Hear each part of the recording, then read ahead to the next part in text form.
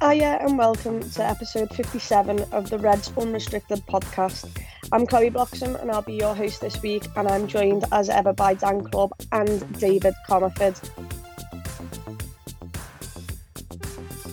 This podcast is part of the Big Heads Media Podcast Network. Go to bigheadsmedia.com for more great podcasts. Well, last night the Reds did get the job done. They beat Norwich City 2-1 in the FA Cup. And obviously, we always start with our three-word match reviews. So first, Dan, let me get your three-word match review and also just your overall feeling of the game. Yeah, so three-word match review-wise, I actually went with I'm sorry, Taki, because I feel like I've been a little bit down on him and what he can offer to this squad. And obviously, we're going to dig deep into his performance in a minute, so I won't go too far. But yeah, I've been pleasantly surprised with what he's had to offer, and obviously particularly last night. And in terms of the game, it went as planned, really. I suppose it was relatively comfortable. We alluded to off air how we didn't want the extra half an hour that we almost granted ourselves, if you like, towards the end by taking our foot off the gas. But it always felt like we had gears to go up. And obviously when Norwich got the goal back, we probably did step it up and killed the game again. So yeah, job done, like you say. Performance not ideal, but we're in the hat, aren't we? That's all that matters. Yeah, exactly. We are in the hat. And David, if you're ready, I know you're having some problems with your mouse. Do you want to give us your three-word match review, or would you like me to go first? No, it's all right. I'm good to go. All having issues this morning. You can still hear Dan's slight Wembley-induced croakiness there, but yeah, soldiering on. My review would be Minamino's lucky charm, and the reason I've gone for that is because I've seen all but one of Minamino's goals at Anfield, and that is a little bit tenuous considering he's, I think, scored about 5, but 80%. Is pretty good going. I've seen all of them except the one against Leicester, so arguably all but the best one. But yeah, I don't think it's a coincidence. I think there's some sort of connection that we share. Really, in terms of, we'll come on to Minamino in a bit more depth, and I know Dan said he felt that we'd been a bit harsh, and I've actually, I can see what he means, because I remember what we discussed previously about some of the questions that we asked, and we can come on to that in a minute when we discuss them in more detail. In terms of the performance, though, it was weird because the game really felt like it was done and dusted at 2-0, and it wouldn't normally be the case in any game, really, against the Premier League side. But we know Norwich are arguably the worst Premier League side this season. And based on that, it felt like it was done and dusted, and you were just sort of waiting for that third goal, I think, in the second half. And maybe there was complacency that set in amongst the players. I'm not sure if that was the case. I saw a lot of them putting in some hard yards in the second half, desperate to make an impact. So I don't know if it was that. I think it was more just like a sense of drift within the game, really. And then obviously when they get the goal, it's like, hang on, are we about to sort of let this go to extra time? And then if it goes to penalties beyond that, then it's basically a 50-50 toss-up. And is it going to be something that we've thrown away, a chance to progress into the last 8 of the competition? But thankfully, we saw it out relatively comfortably. I think they had a couple of attacks where it seemed like they got to the edge of the box, but then they essentially passed the ball straight to Alisson. So we managed it okay after that. So, yeah, I think realistically, it was probably looked at by Klopp as a situation. It was always going to be one of them where he made, he said in his interview, he made 10 changes. And I always think in cup games like this, when players haven't played together, you can't expect maybe the most fluid performance, but there were still some really nice passages of play yesterday. So there was maybe always going to be a need for perhaps a tighter scoreline or a less straightforward game than we might have envisaged given the calibre of the opposition. But yeah, all that matters really in the circumstances yesterday is that we got through, and we did. Yeah, exactly. I mean, that ties in with my three-word match review, which was literally into the hat. I didn't think we performed brilliantly. I thought there was some really good performances by individuals, but that second half was extremely sloppy from us. It felt like it was a hot potato. You just couldn't keep the ball long enough. But we saying that we did have enough chances to kill off the game. We didn't. You felt at 2-0 when we got the second that we'd go on to score about 4 or 5, but that never happened. And when that doesn't happen, you at least need to make sure you get the job done, because this Liverpool side have had some results this season in which we feel like we've been comfortable, we're cruising, and then we drop the lead. And luckily that didn't happen. So a really decent game. And talking about those individual performances, I'll come back to you, David, and you mentioned Minamino there, which I'd like to put a disclaimer on. How many times on this show have I literally confessed my love for Takumi Minamino? I think I was the only one who literally stood up for the lad. And to be fair, it was because I thought he was a sensational player. And I think we saw that last night. What impressed me the most was his back to goal. He was absolutely brilliant at holding up a ball. What did you think the best part of his performance was last night? Well, I think, first of all, what you say about Minamino and how you sort of stuck up for him, I think, that is fair enough. I think where we might sort of differ in our opinion on him is that I think you sort of view him as kind of a top player, really. Obviously, you're not like world class or anything, but you really rate him very highly as a footballer. I think for me, the main thing that strikes me this season is his goal scoring record. And you simply can't argue with it. I think he's got 9 goals overall. It was our first game of March yesterday, and he's nearly in double figures already. Given the amount of minutes he's played, I think his minutes per goal record is excellent. And that is, the most important thing, obviously, is goals. I don't necessarily think that, his all-round game is kind of there. There was a couple of moments yesterday I remember thinking he showed kind of better physicality, which is an issue that, we've seen in the past with Minamino. But it's got a little bit better, but there were a couple of moments, in kind of the second half where he almost plays a pass through a gap in the defence. And I'm sort of sat there thinking to myself, maybe that's kind of what you'd point to as an example of not having the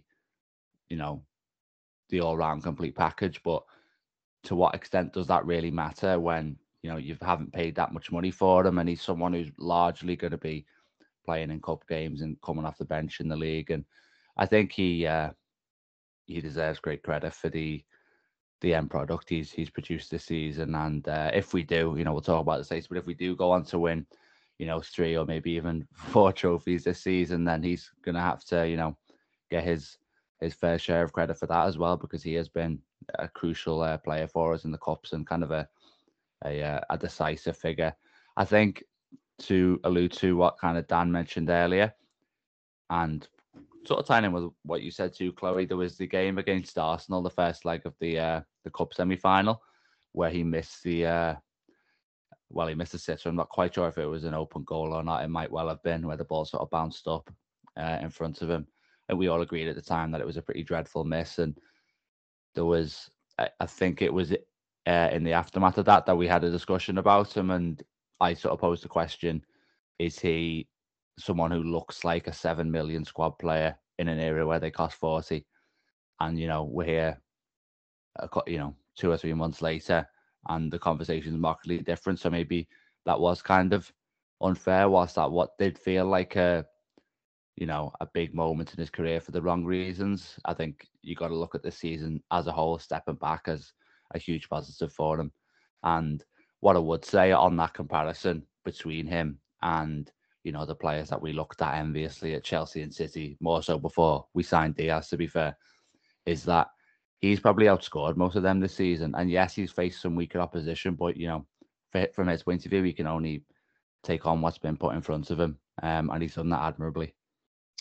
Yeah, 100%. I agree. I don't think he's being given the greatest of opportunities to go and make an impact, to be honest, in the sense of, he's probably not in that situation of knowing the game as well. I think Virgil van Dijk alluded to it after, his injury. He said, you can train all you want, but unless you're actually in the situations, because the situations come so fast that, you don't have time to think. You've already got to know what you're doing. And you've already got to be in that position. You only really feel those moments and situations when in a game. So I think Minamino at times has struggled with the fact that he maybe hasn't had the opportunities to settle into a game. But saying that, I think I saw his goal ratio was every 84 minutes. I think he got a goal, and I think every single shot he's had in the cups, he's scored. So, Dan, bringing that in, can you really ask anything more from the lad? I mean, he's maybe not had the greatest opportunities in the Premier League, at least, but in these cups, like Jurgen Klopp alluded to, he got us into that. He was a massive part of him in Divock Origi to get us to the Carabao Cup final the other day. He sat out of it. He looks like a lad that would never moan. He looks down, really humble, and his confidence was absolutely at an all-time high yesterday, because I thought that was one of the best games he's ever played. Yeah, definitely. That was his best performance in Liverpool shirt, in my opinion. Not just the goals, all round. I thought he was full of energy, full of endeavour. He just looked determined to make an impact. And you're right to allude to, obviously he doesn't get involved in the final on Sunday. And having played such a huge hand in getting us there, you think, is that a bit of a kick in the teeth for him? And will he let that negatively affect him? But it's testament to his attitude and his sort of willingness to play for this football club that, like, a couple of days later, he shrugs that off and he puts in another, a very good performance. And a performance that we could look back on potentially as sort of one of the catalysts for whatever we achieve this season, especially in the FA Cup, of course, because we all look back at Minamino's sort of Carabao Cup run now in like a glowing light, don't we? Because his goals, in particular the Leicester one, gets us there. Without them, that doesn't happen. So maybe a similar thing from last night in a few weeks or a few months' time.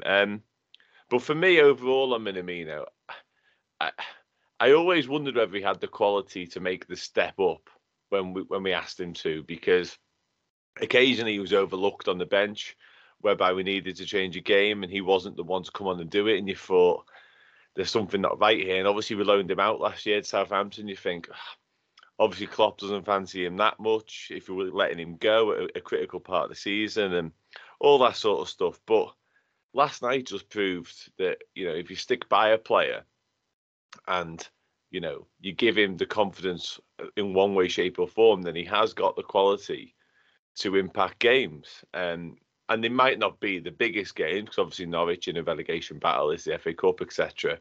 But his goals, like you alluded to there, have been, he's been a cup maestro for us, hasn't he, this season? Like, he's unstoppable. And I thought last night he was more than that. He was strong on the ball, which is quite new. I haven't seen that before. He was shrugging people off, whereas previously it was the other way around. So, yeah, no doubt about it. That performance filled me with a lot more confidence about what Minamino can bring us this season and perhaps even beyond.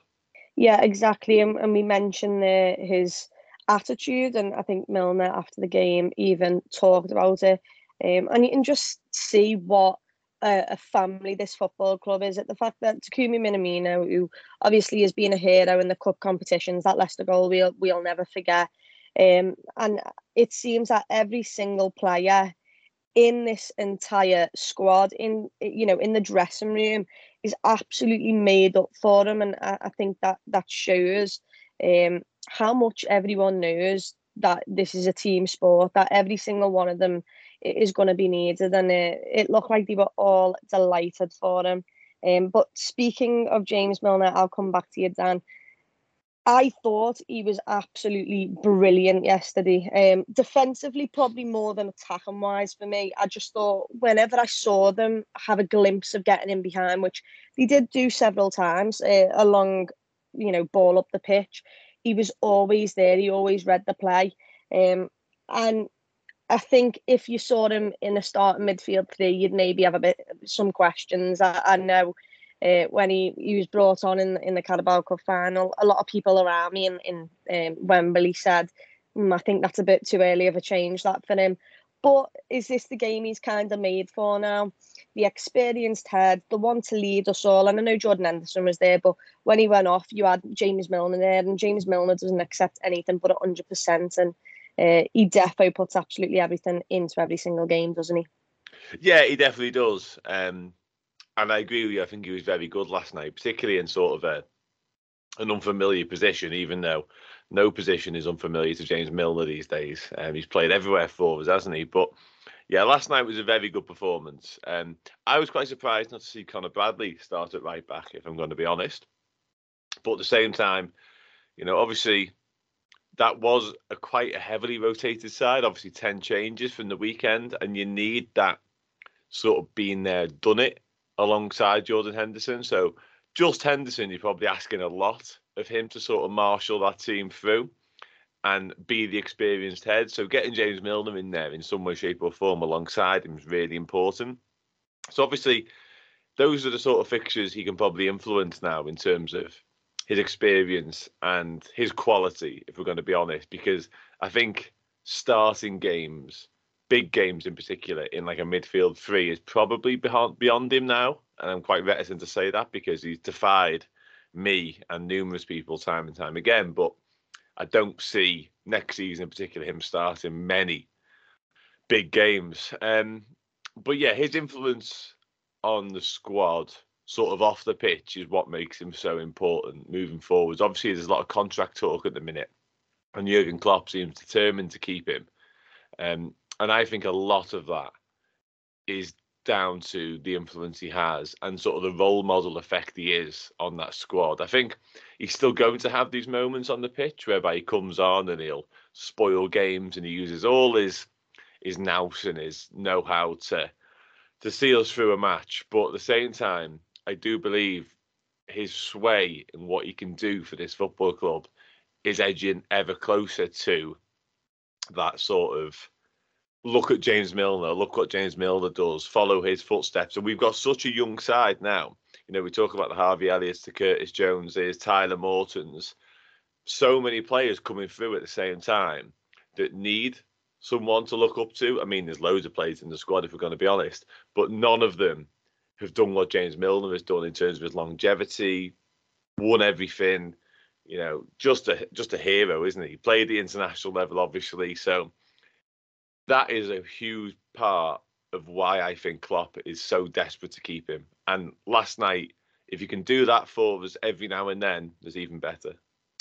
Yeah, 100%. I think James Milner's work ethic is probably one of the best you'll ever see. And like Dan alluded to, the role he plays in this football club, David, is not just the role of come on the pitch and do us a job.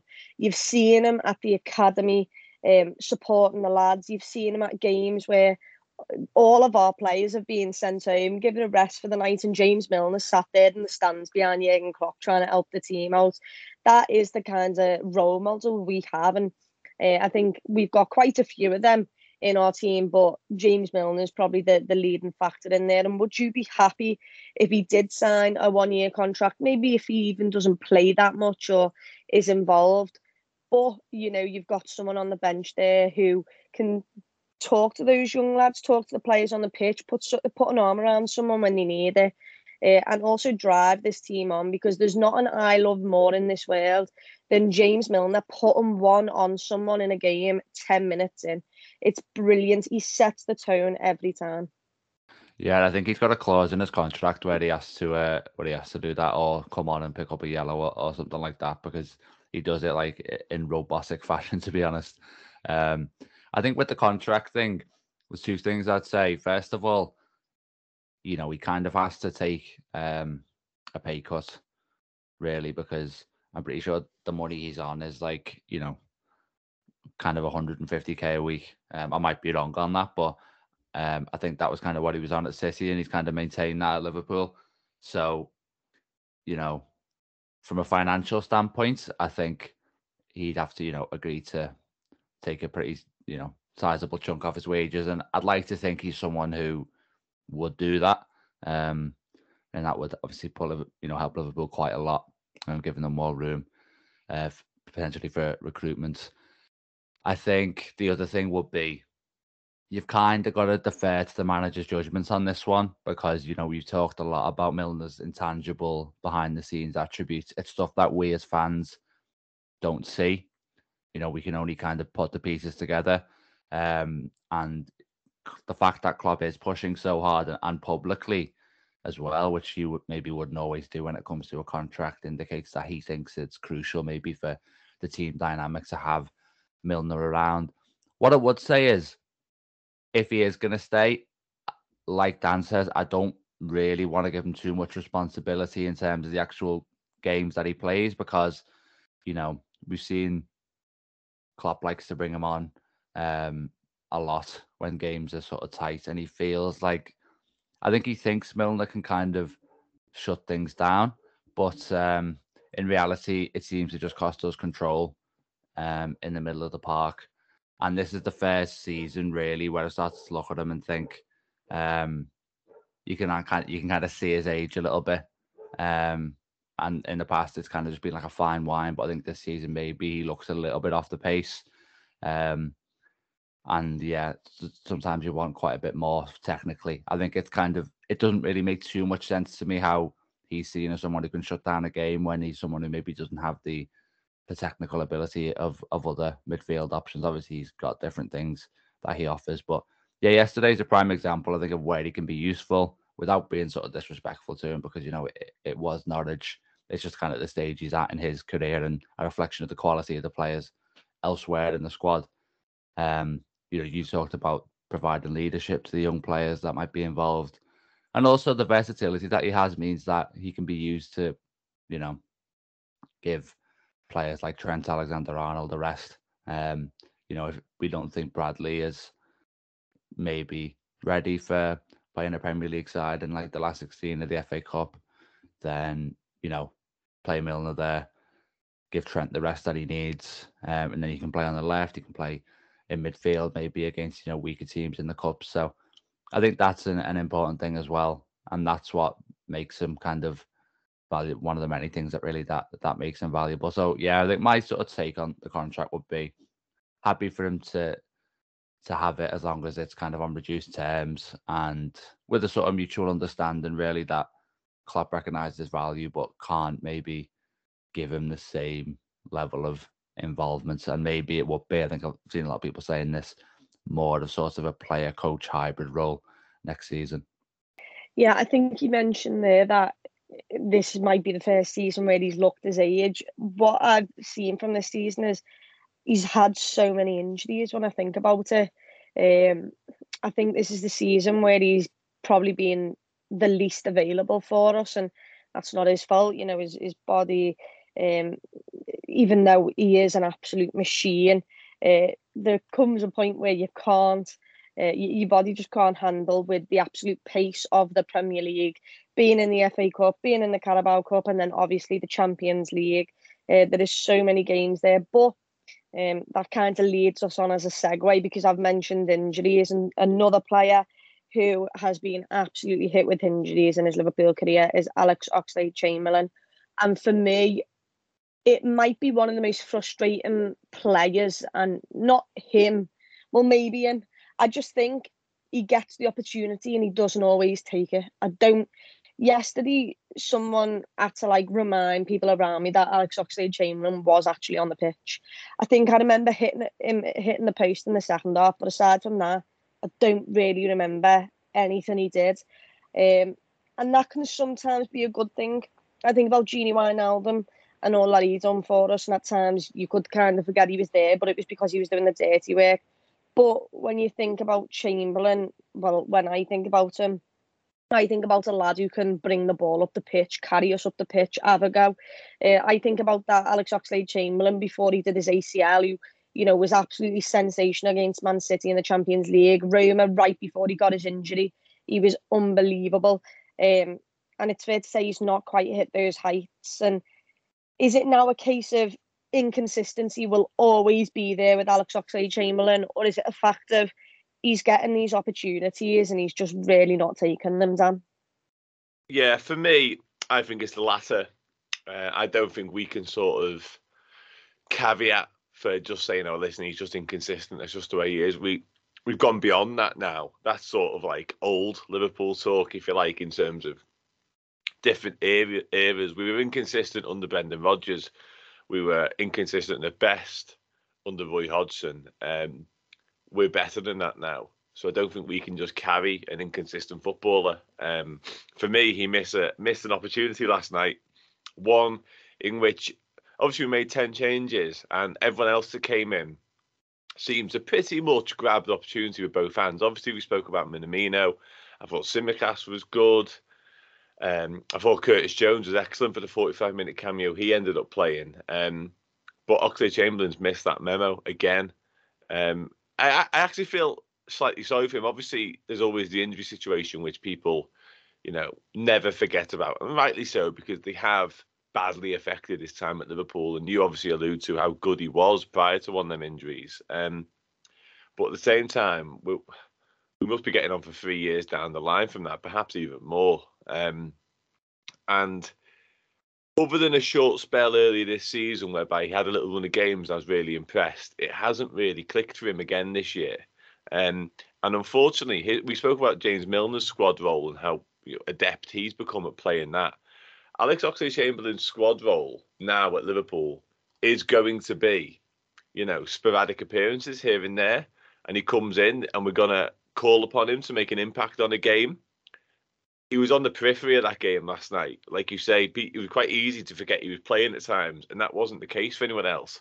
And for somebody who is so dynamic and is so sort of central to the attacking play when he's on form, that was a bit of a nothing performance, especially considering how much better than Norwich we were. He never truly grabbed the game by the scruff of the neck at any point. I was really disappointed, and I think when you counter the fact, like I say, everyone around him seems to go, okay, this is a chance for me, I'm going to take it, it's even more disappointing. And then when you look at his contract situation, to bring it back to that, like we did with Milner, you think, okay, that wasn't a great night for you. And also, if you look at sort of the competition for places that are in the squad now, especially in the midfield area, I mean, obviously Thiago's injured, Harvey Elliott comes on last night, Curtis Jones played well, like I say, Naby Keita wasn't involved.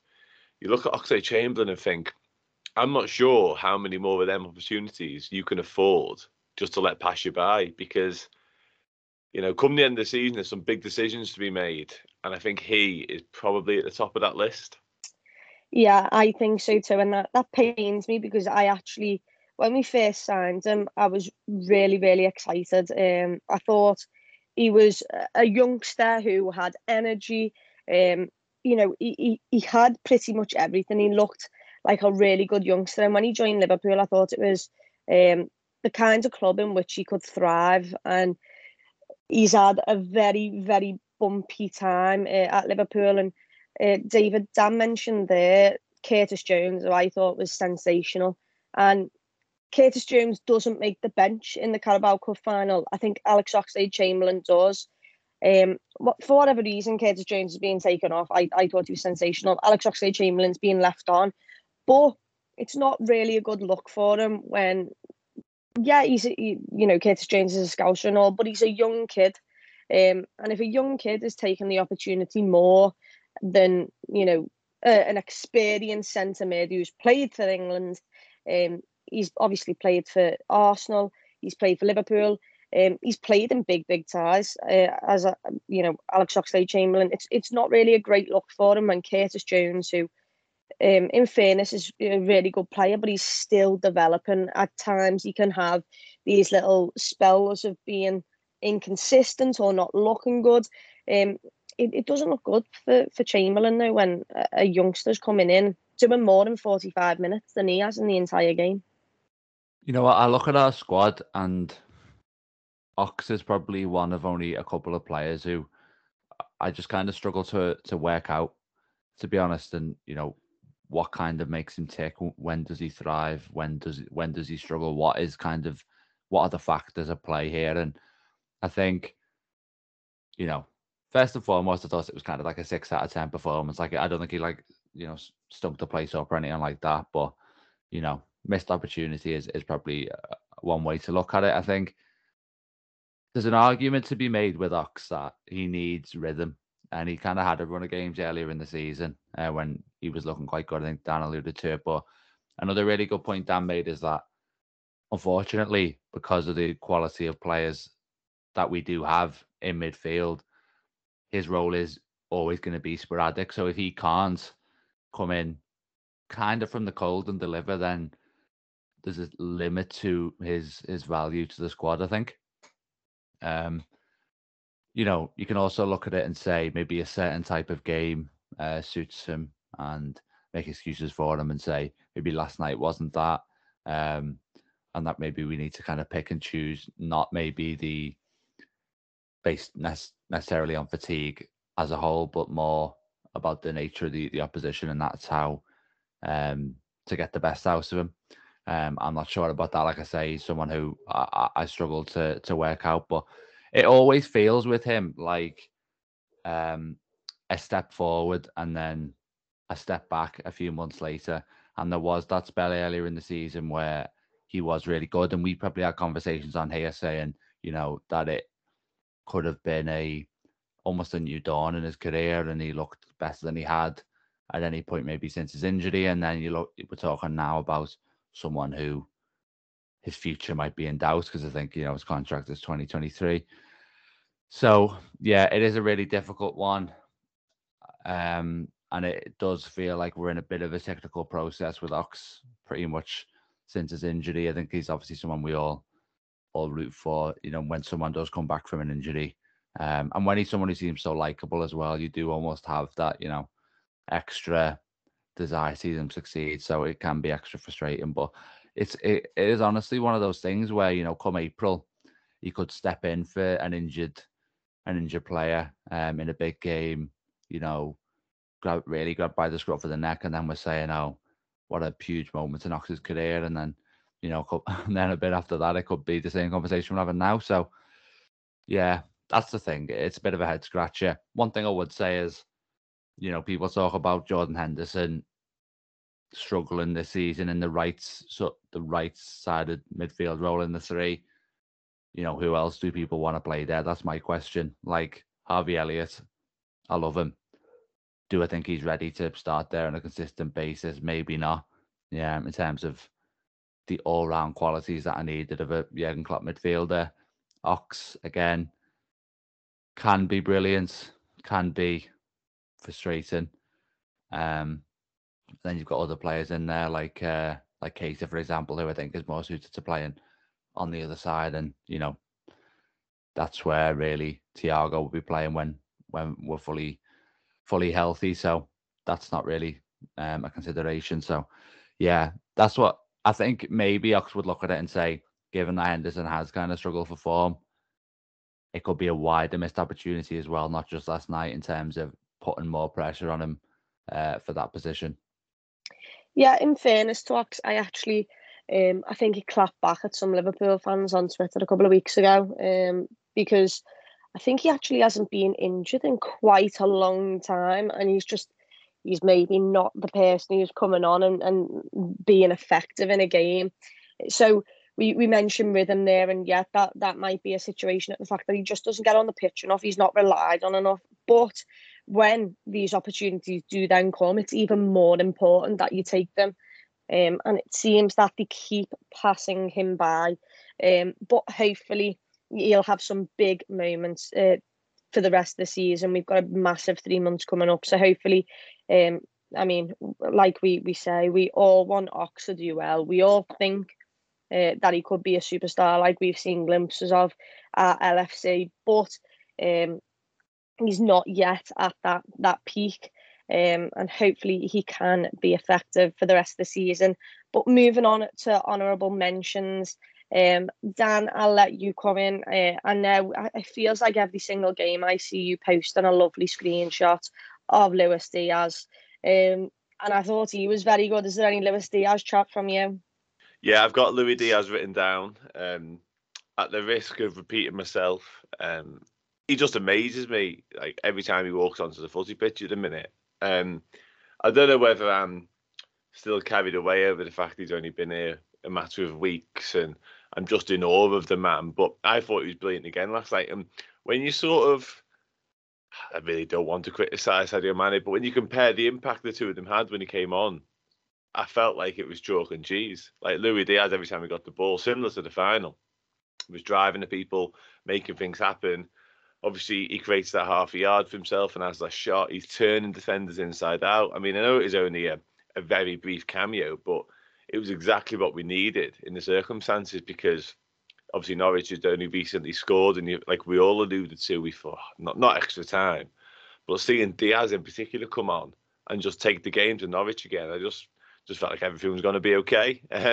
So yeah, he may always get a mention from me, but a deserved one last night, I felt. And I touched on a couple of the players before who I thought did okay, but I also was really impressed with Konate, which I often am as well. But I felt like Joe Gomez had a decent game up until a point, and then his last 20 minutes was really shaky. He gave the ball away, and then probably didn't do enough for the goal either after that. Whereas Konate, I felt like played as though he was the senior centre-back, and that might be a reflection on the game time they've had, because obviously Konate played a lot more than Gomez this season. But it's quite clear to see why Konate is ahead in the pecking order based on last night, in my opinion. He just had this sort of swagger and confidence and calmness about him that I'm not sure Joe Gomez did have. And that might be critical of Gomez, like I say, because he hasn't played much. But yeah, for me, Konate and Diaz were probably the two standouts aside from Minamino. Yeah, and I'm looking forward to Saturday after full-time whistle to see another photo of Luis Diaz on your Twitter profile. Thanks so much for that in advance, Dan. But as you mentioned there, Konate, I thought the two centre-halves were fairly decent. Joe Gomez had some mistakes here and there, but once again, we mentioned the fact that he's not being involved as much. I think the thing with Konate is he's came in and he's slotted in. He looks an absolute unit. And I thought he was absolutely superb last night, very commanding. I tell you, the thing that impresses me most about Konate, and I don't know whether this is the same with you, David, is the fact that he is constantly first to a ball. He's always stepping up and reading the play. And it reminds me of Virgil van Dijk so much, in the sense of, I know that Virgil van Dijk can read a play as better as anyone on the entire pitch. And the fact that Konate is already reading the pass and stepping up and intercepting it and getting us then on the front foot, it adds so much. And do you think that Konate is literally, I don't want to say he's going to be Virgil van Dijk, because Virgil van Dijk's on an absolutely different planet, but I think the build of Konate, I think he could be something special for the future of Liverpool Football Club. Well, he's got the full package, but it's interesting you talk about Van Dijk. I also think that there's elements of Matip in his game. You know, I think he's someone who can bring the ball forward and carry it into midfield and beyond. Something that maybe, I think a lot of the time you'll see him sort of start to carry the ball forward, and then sort of get to the centre circle and then maybe, you know, get a bit hesitant, and that's understandable because he's probably extra aware of making a mistake given his age and the fact that he knows that he's got limited opportunities to impress. But I think as his career goes on, it might be something we see more. And I think it's something that was talked about before he came to Liverpool, and I said that he has. But, you know, my honourable mentions would be, first of all, I would say Gomez. And Dan's absolutely right that he gave the ball away sloppily a couple of times. Matip's been doing that as well, in fairness, recently. And, you know, for the goal, he could do better. But on the whole, I thought it was one of his more encouraging performances since he's been injured. And you talk about his lack of minutes. I mean, I'm just looking it up here. He's played 620 minutes this season. I wouldn't be surprised if about a third of those have actually been against Norwich. You know, because he started against them in the League Cup, started last night, played right back in the Premier League. So, like, that just gives you an indication of how little he has featured. But there was one moment yesterday, and I don't know if you should remember this, but the ball sort of gets played in behind us on the left, while sort of, our right, actually. And Gomez comes absolutely steaming over. Like the turn of pace was amazing to watch, and he comes over and deals with the situation. I just look at it and I think that kind of moment there, that was a kind of a subtle reminder of what he brings. And if he can get back that sort of, you know, that like sharpness really, and in terms of his actual, you know, defending at certain moments and always being, you know, safe in possession in the areas that he's actually got it.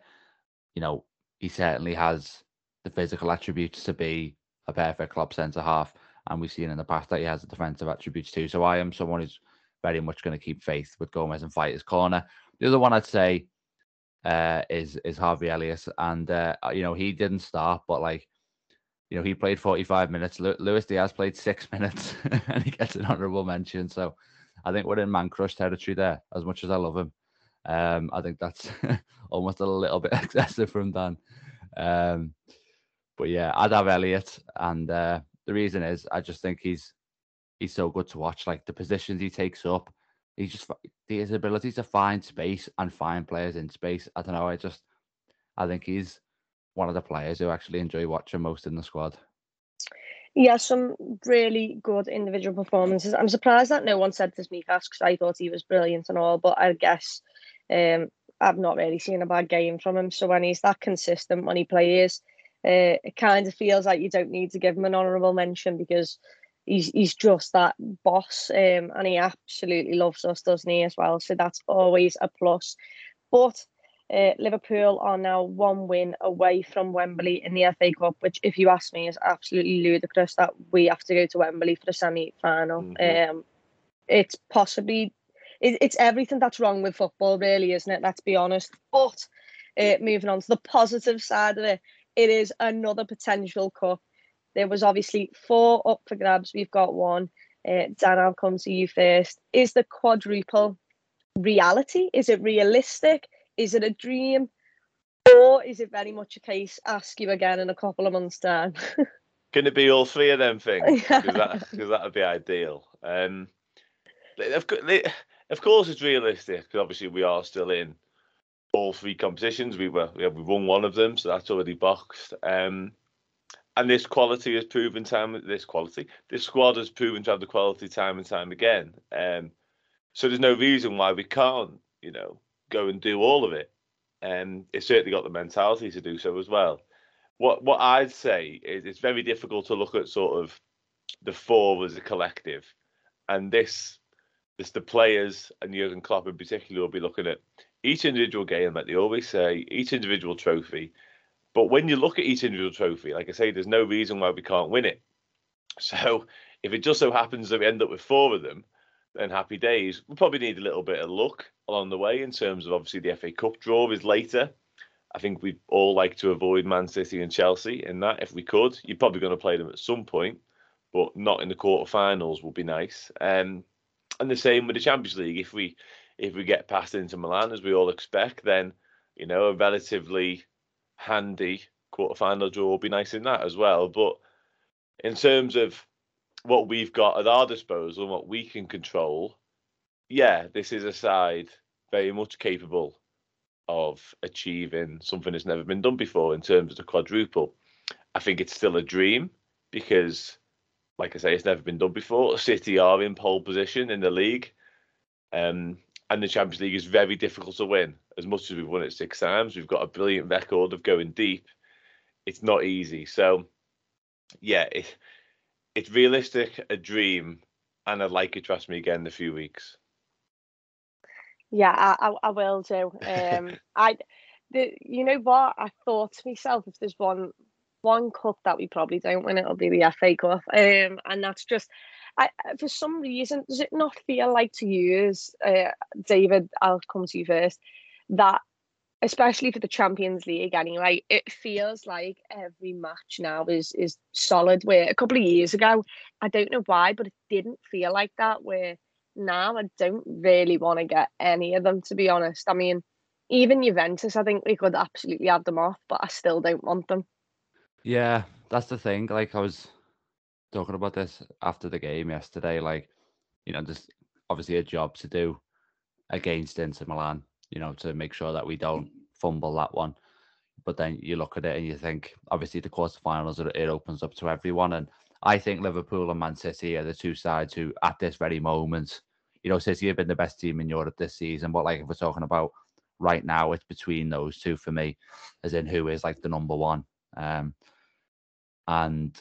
obviously we could face them. But equally, if we were to be drawn against Chelsea, I'd absolutely be dreading that as over two legs. It was stressful enough in the final.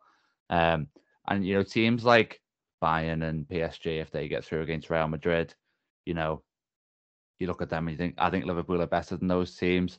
But you can't ignore the match winners that they have, Lewandowski, Mbappe, Neymar, Messi. They are people who can decide a tie. It's not always a case, and we know this, of the best team wins, even though it's a two-legged tie. So it is going to be extremely difficult. There's no doubt about that. But in terms of, the quadruple generally, I think there's genuine belief in the squad that it's possible. And we saw that after the final. I think Trent and Salah both sort of posted like 1 out of 4. Their ambition is extremely high and they think the Liverpool squad's capable of it. So that is exciting. No doubt about that. I'm always someone who doesn't really like athletes to kind of talk a big game, to be honest. Feels like you're sort of inviting a bit of punishment by doing it. But I think when it's players with that ability, it's just kind of like a merited arrogance in a way.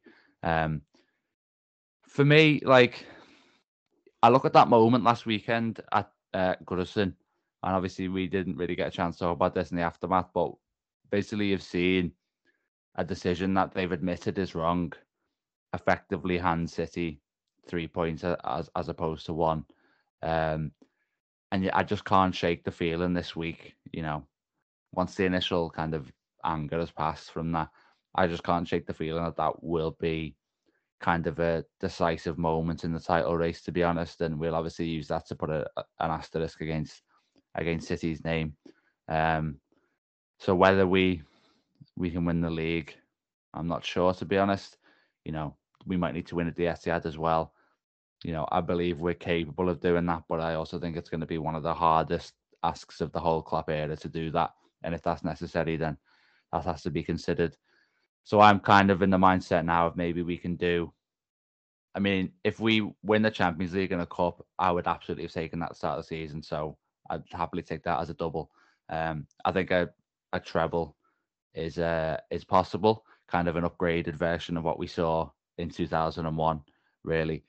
But, and I know it sounds like a massive cliche, I think there's actually merit to it. It is a case of just taking it one game at a time, really. And, making sure we don't think we're in the quarterfinals already in the Champions League. I think we all kind of do, but we saw that Inter are a good side, so we've can't rest on our laurels in that one.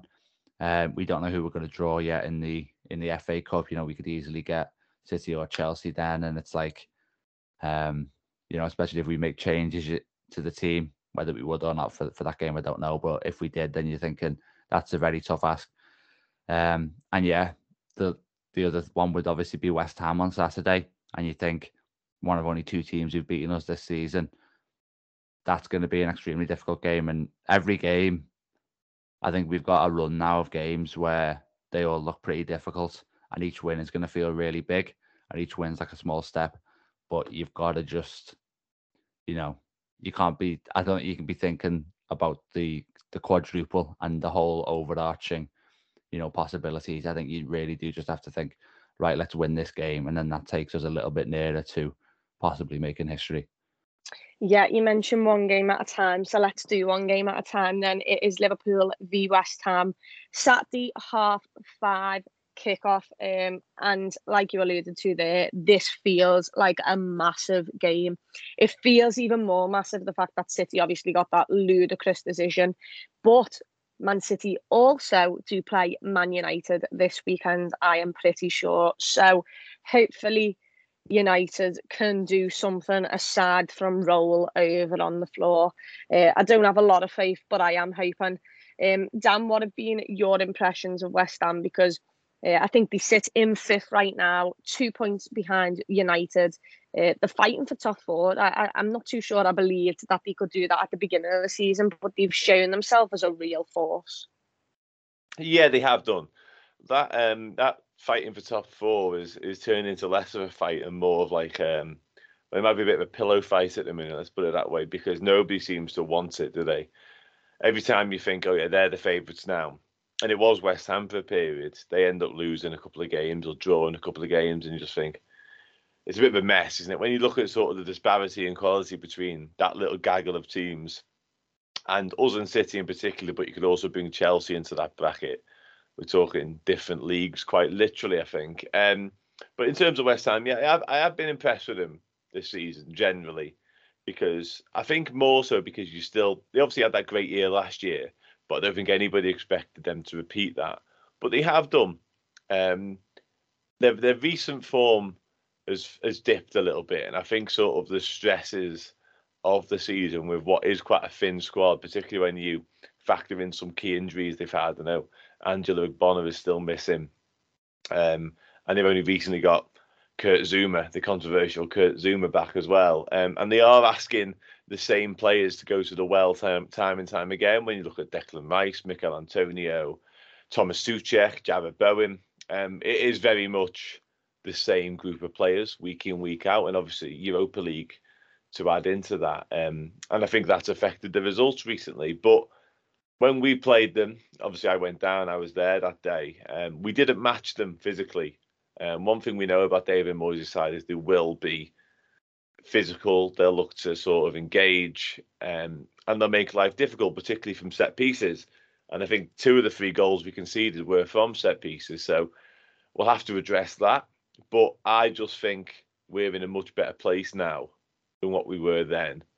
And to counteract that, they're slightly in a worse place. Obviously, they got beat last night by Southampton as well in the FA Cup. I wouldn't say the wheels are coming off at West Ham, but maybe one's just started to wobble in a pretty worrying manner. Yeah, I mean, I don't know if your heads fell off, but mine did when I looked at the Europa League the other day, and for some reason I couldn't see West Ham's fixture. Apparently, if you won, you get a week off or something, and you face the people who played last week. It is mental. I don't think that's ever happened, and if it has, No, it is new. It is new, Chloe. You're right. thank God. I was about to say, because if that happened to Liverpool when we got to the final, I do not remember it. But you mentioned there how good West Ham have been. I think you mentioned that game alone. I think Alisson has quite a nightmare that game. One of the worst performances he's played for Liverpool, but he makes up for it in every way because of how good he's been in every other game. So I think you mentioned how good we are in the position that we are. We obviously have Jared Bowen, which we've been linked to several times. But David, does it feel like that game wasn't necessarily a fluke, but we did make some individual errors that led to goals? Now we've also got Luis Diaz in there, who's another force. Everyone's fighting for competition and places. Yet we might be without Thiago, but we've got people who can fill in for him. And also, let's be honest, the lads have had a rest and will be raring to go. Yeah, that's quite important. I think obviously if we'd have to play maybe West Ham in midweek off the back of that final, then that would have been, really, really difficult. I think it's just like, with that defeat earlier in the season, it's just a case of like learning from it. And the 2 things really would be the set pieces, like you've said, and sort of defending counter attacks and transitions, really. I think they were the things that kind of killed us in that game. I think with the set pieces, like I have a lot of confidence. I don't know if you 2 think this, but when Liverpool defend a set piece, I almost look at it as, right, we can get an opportunity on the counter attack here, because I think we are generally really good at doing that. But that was the game that I thought we kind of lapsed. And West Ham, we know, are one of the best teams in the league for that, so got to be mindful of it. And you can't maybe prevent giving corners away sometimes, but what you can do is not give free kicks away in good areas in the final third. So that's something you have to be mindful of, I think, especially for the fullbacks.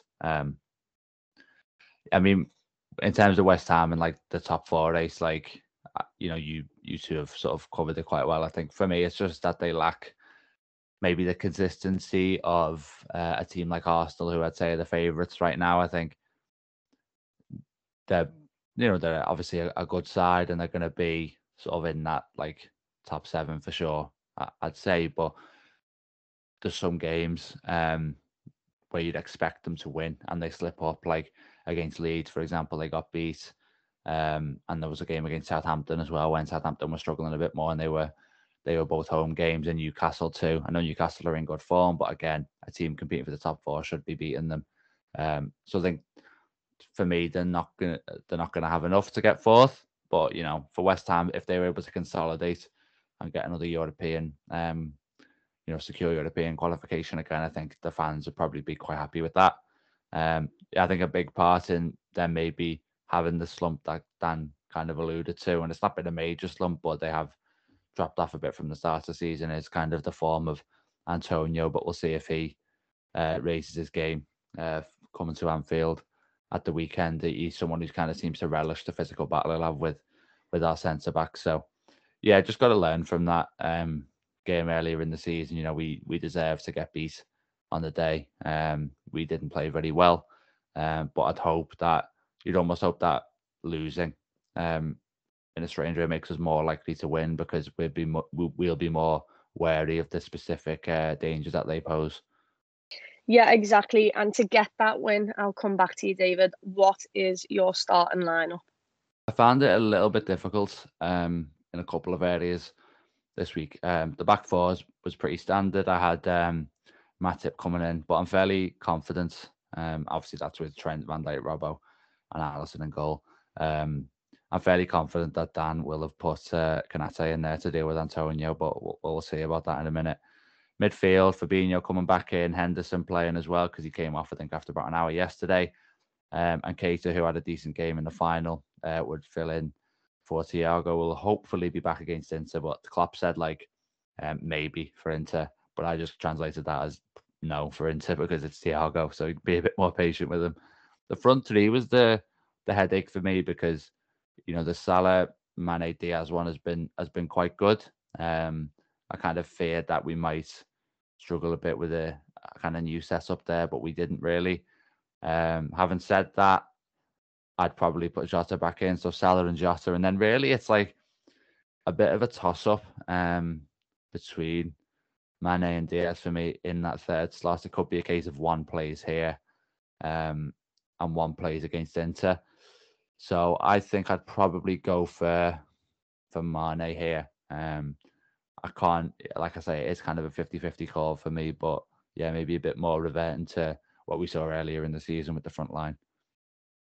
Yeah, I think that is probably the biggest headache for Jurgen Klopp. I think that the rest of the team might pick itself. The only reason I'd put Matip in with you is because of how consistently good he's been this season. Kanate will get his chances, and if he's needed, he will be brought on. We seen that in the final when we knew Matip couldn't last more than 90 minutes. Kanate came on, but for me, most definitely has to be Diaz. I'm so sorry to Mane, but Diaz has made a bigger impact for me than Mane has on that left wing in the last couple of games. And like Dan alluded to earlier on, when they both came on yesterday, Diaz was the one that looked a spark. I remember he puts one just over the bar with a lovely turn on the edge of the box. But Dan, I'm assuming Diaz is going to be in your starting lineup, but just to double check with you, what is your starting lineup? How did you guess? Yeah, Diaz is in there. He's got to be. I just think, like I said with Jota a few weeks ago, in terms of sort of the Jota and Firmino argument, you can't ignore form sometimes. I don't think we can ignore Luis Diaz's form since he arrived. He's been sensational. He lit the place up again last night. He lit the final up for me. He was our best player in the final. Most threatening throughout the game. When we had the ball, I thought give it to Diaz because he looked most likely the whole time. So I just don't think we can see him sat on the bench at any point.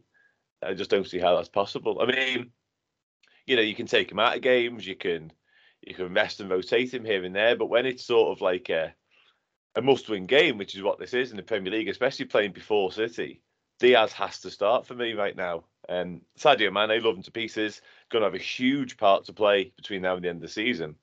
But for me, it's Salah, Jota, and Diaz against West Ham. And on the Konate one, I've got the same side as well, midfield-wise, as you guys, exactly the same. I've actually gone with Matip for this, surprisingly, whilst I completely agree that Dave was right to assume that I would have Konate for sort of the physicality against Antonio. I have gone with Matip because, listen, he's world class, isn't he? I think he's been superb recently. But also, he had the night off last night. Didn't kick a football last night in anger. So for me, it's a no-brainer to bring him straight back in. Usually when I go with Konate over Matip, it's to sort of rest and rotate and to give Matip that break that we all know he needs. But he's already had that. So I've got no issue with him starting on Saturday. Yeah, and finally, I mean, look at the team that we can put out there. Yes, West Ham will have a good starting lineup, and they will probably match us with work ethic. They'll match us on the pitch, I reckon, for a decent amount of time. I think the game will be a solid match, but I think in front of the Anfield crowd, Liverpool, passing it round them, I think Liverpool tire them out. Before I do give my prediction now, I will come to you first. Dan, what is your prediction for this match? Yeah, in terms of the game, very similar to you. I think it'll be a physical match for large parts, but as long as we do match them physically, which we didn't do at their place earlier this season, in my opinion, we should have the quality to prevail here. And obviously, you alluded to sort of the strength and depth we've got. We'll probably make another 8 or 9 changes, perhaps even 10 again for this one. So we have that luxury, whereas West Ham were pretty much full strength last night when they got beat by Southampton. So they're going again. We are coming in fresh. So it's a whole different ball game. And for me, I think we win 2-0. Yeah, I will take a 2-0. David, are you higher or lower? I would go lower. I think it'll be a 1-goal Liverpool win, potentially 2-1. I think they might be able to get a goal. I think it is going to be one of them where it is a real battle, and to win in those circumstances would feel really big. Not just from our point of view, but obviously, like you both mentioned, playing before Man City, and you actually look at it, this is really one of the hardest games, certainly on paper, that City have left all season. They've played Arsenal twice. They played Spurs twice. They played Chelsea twice, I'm pretty sure, as well. So United at home, you'd obviously back them to win, but you look at it, I think United have won there 2 or 3 times in recent years. So maybe they'll be able to get something from them. And I'm not really sure how much of a part it plays when you get to play before your title rivals, but I guess we'll see this weekend if there is any sort of visible impact in terms of can we get a win and then pressure on City. But yeah, like I said earlier, really difficult game. Feels like a really big game as well, with that sort of 5:30 kickoff, especially. I think, when the kind of darkness descends and stuff, hopefully it's a really good atmosphere. And yeah, I think it'll be a hard fought Liverpool win. Yeah, I was going to go with a clean sheet, and I think I am going to stick with my clean sheet. I'm going to go Liverpool 3-0. I'm hoping West Ham will be absolutely gassed from, obviously, midweek FA Cup loss. And I'm hoping that Liverpool put the pressure on City, for United to get a win on the Sunday. Any final thoughts from you two before we do wrap up?